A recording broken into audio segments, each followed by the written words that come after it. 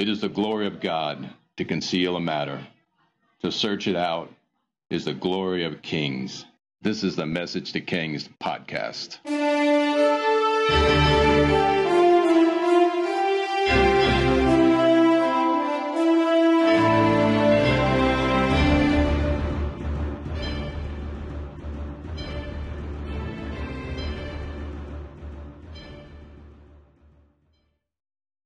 Episode 112, David's Succession Crisis and the Intercession of Bathsheba. At this point in our story, David's about 70 years old, and he's approaching the end of his life. His wild ride has been an incredible one, and it's not going to end without drama. First of all, the Bible says that David couldn't keep warm, even when covers covered him. It must have been serious for the Bible to even give a medical condition. I'm no doctor, but doing a little research indicates David may have suffered from very low blood pressure, which could be an indicator of a bigger heart problem. Most temperature symptoms point to a heart condition, which could be what finally takes David's life. Interesting how David, a man after God's heart, now appears, take note, I'm no doctor, to suffer and possibly die from a heart condition. One could really run with this thought, that the man after God's heart died of a heart condition. The pain and suffering and knowledge of God's heart is a heavy burden. This and the combination of truly knowing the pain it caused God to see him sin, and possibly the prophetic weight of seeing the future of his country during times of worship, could have been too much for his heart to handle. Interesting, huh? Well, counselors have to give advice, and that's why they're paid. David's counselors requested he get treatment, and their advice was find a beautiful woman to lay in bed with David. His counselors go through the land to find a woman to fulfill this need. This happens, and her name is Abishag, a Shunammite. Apparently, this helps David, or at least best delays his health problem for a short while, but inevitably, David's health condition worsens, and most people know the end is coming for David, and this causes some to take advantage of the instability caused by a king whose health is failing. In this episode, we cover the succession crisis at the end of David's life and the ascent to the throne of Solomon.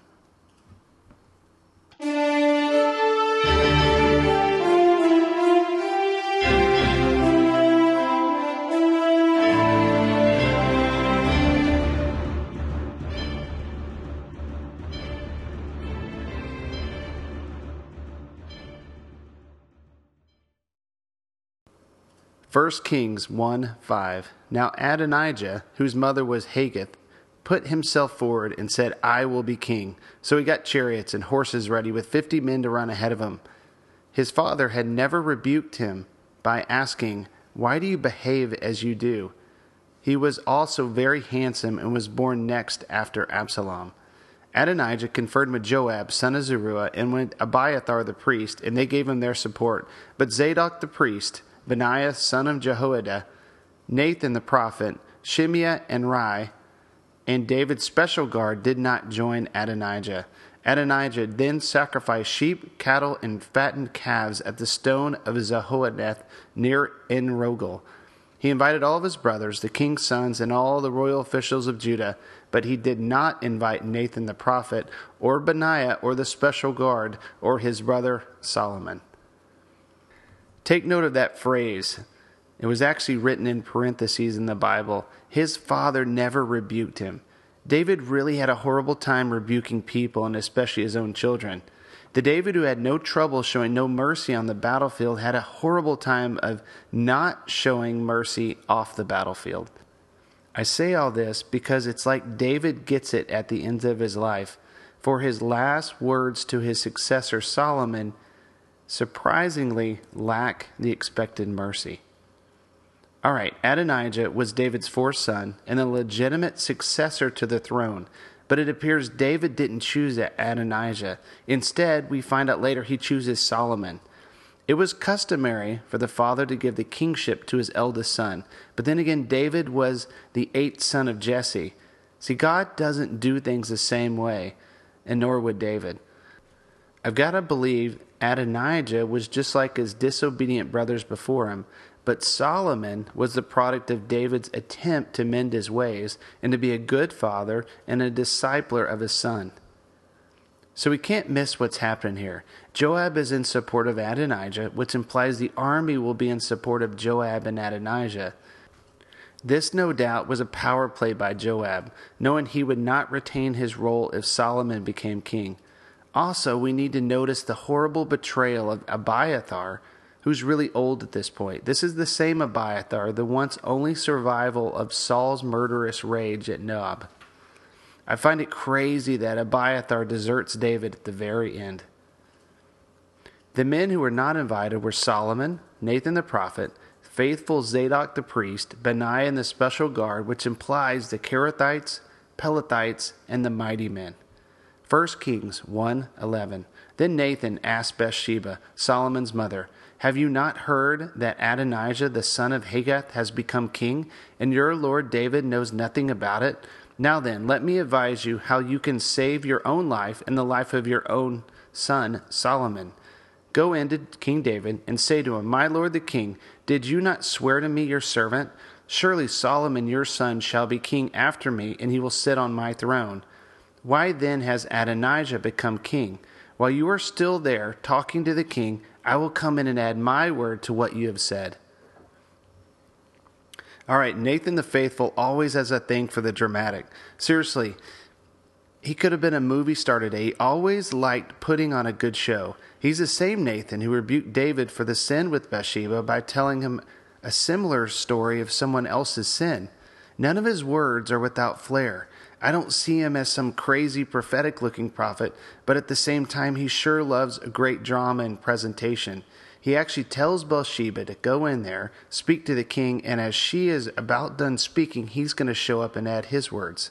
He was savvy, like he was always performing, and he set up his talks and words for his king.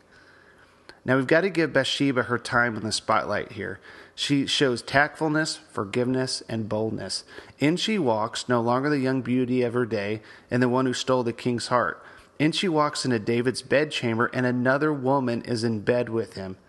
Bathsheba has to swallow her pride and forgive any hatred she had for Abishag in order to convince her husband to do the right thing. 1 Kings 1:15. So Bathsheba went in to see the aged king in his room, where Abishag the Shunammite was attending him. Bathsheba bowed down, prostrated herself before the king. "What is it you want?" the king asked. She said to him, "My lord, you yourself swore to me, your servant, by the Lord your God, Solomon your son shall be king after me, and he will sit on my throne. But now Adonijah has become king, and you, my lord the king, do not know about it. He sacrificed great numbers of cattle, fattened calves, and sheep, and has invited all the king's sons, Abiathar the priest, Joab the commander of the army, but he has not invited Solomon your servant. My lord the king, the eyes of all Israel are on you, to learn from you who shall sit on the throne of my lord the king after him. Otherwise, as soon as my lord the king is laid to rest with his ancestors, I and my son Solomon will be treated as criminals." While she was still speaking with the king, Nathan the prophet arrived, and the king was told, "Nathan the prophet is here." So he went before the king and bowed with his face to the ground. Nathan said, "Have you, my lord the king, declared that Adonijah shall be king after you, and he will sit on your throne? Today he has gone down and sacrificed great numbers of cattle, fattened calves, and sheep. He has invited all the king's sons, the commanders of the army, and Abiathar the priest. Right now they are eating and drinking with him and saying, 'Long live King Adonijah.' But me, your servant, Zadok the priest, Benaiah, son of Jehoiada, and your servant Solomon he did not invite. Is this something my lord the king has done without letting his servants know who will sit on the throne of my lord the king after him?" What a presentation. I mean, Nathan knew what he was doing. No doubt ailing David was inspired to action. But check out the next verse. It's quite peculiar. 1 Kings 1:28. Then David said, "Call in Bathsheba." So she came into the king's presence and stood before him. Doesn't this seem out of place? Wasn't Bathsheba there when Nathan entered the room? Maybe she exited and then returned. It's strangely unclear, but I think it's for a reason. It seems like one of those biblical, seemingly unimportant yet really important phrases. Call in Bathsheba. Bathsheba's name means daughter of an oath. All right, so what's the oath?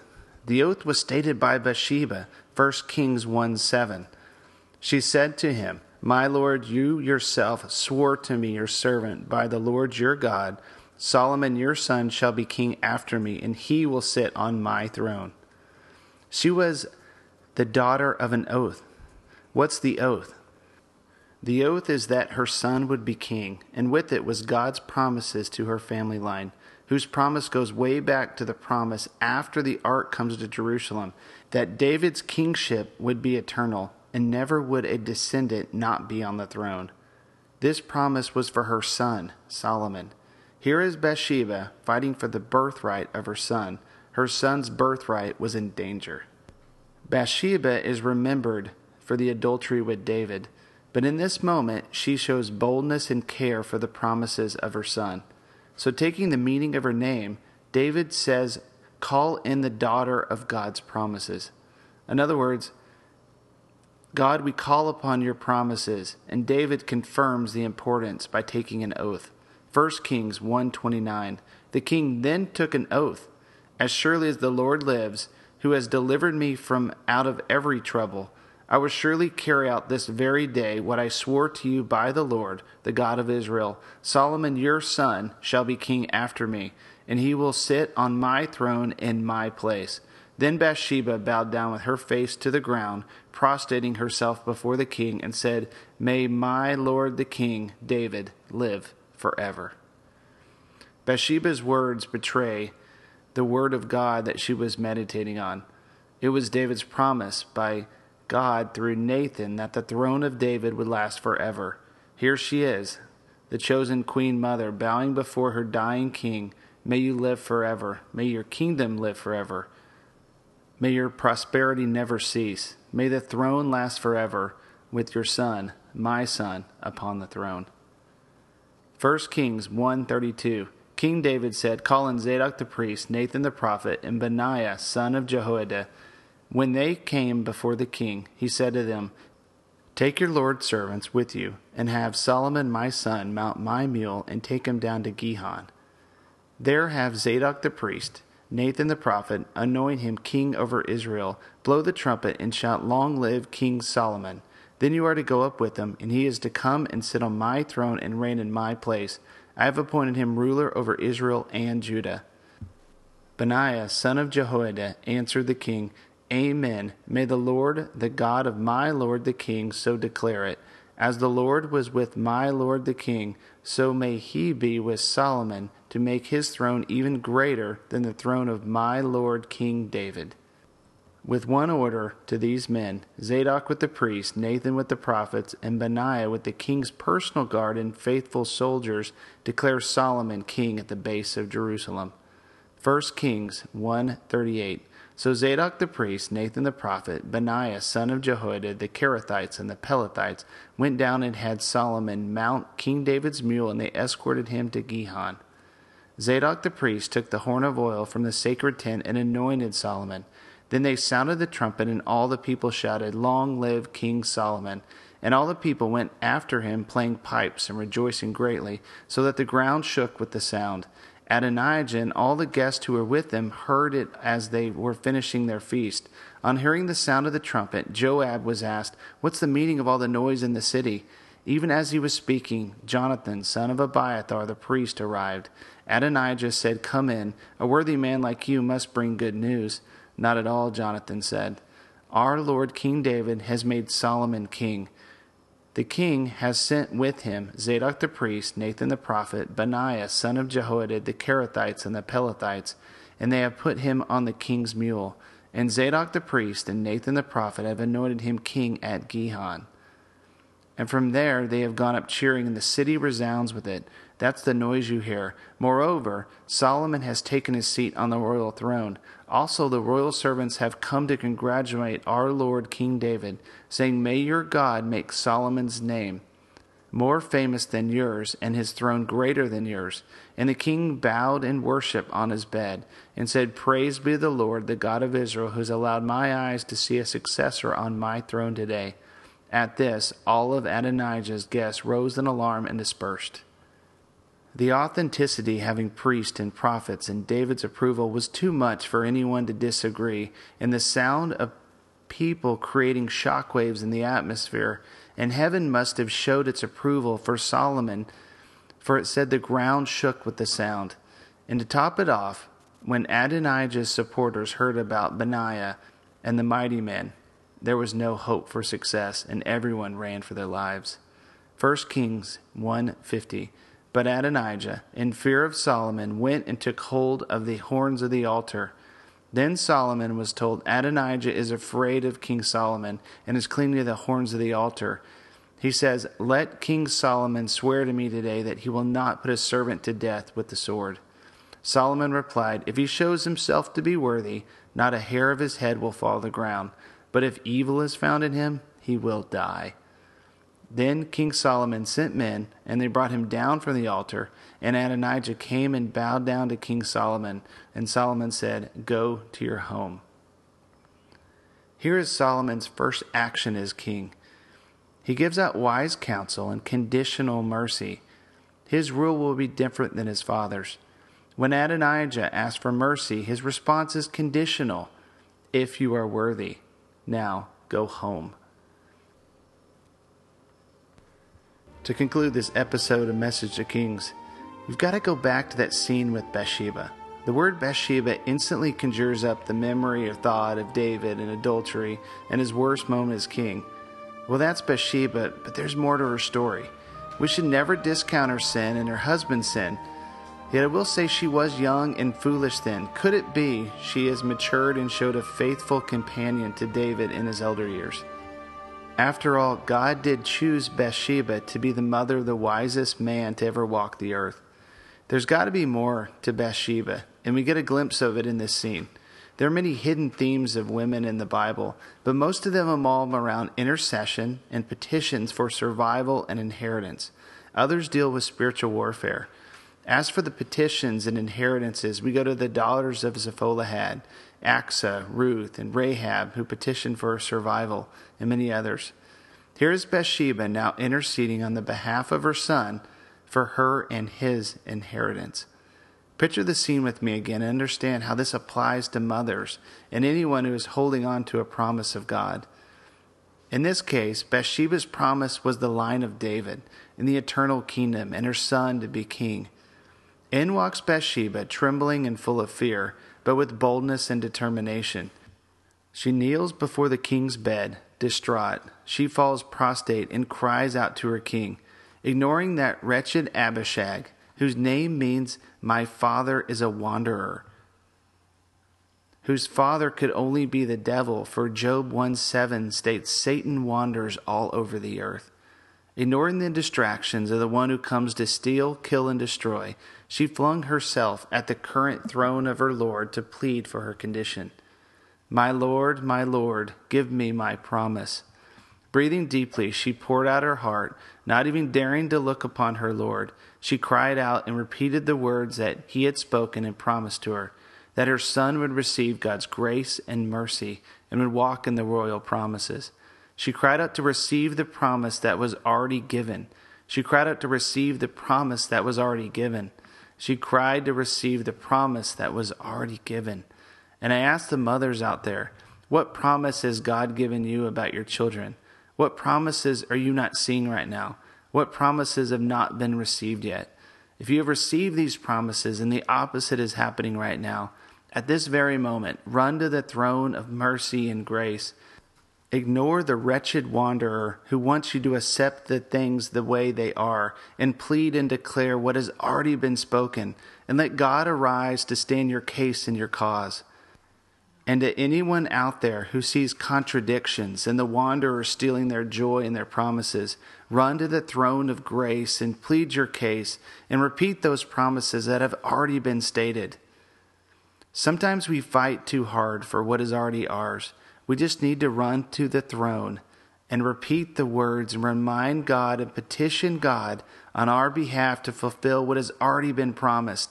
And God will rise and with the might of his armies and the sanctification of his blood to fulfill the destiny and purposes he has for you and those you are praying for.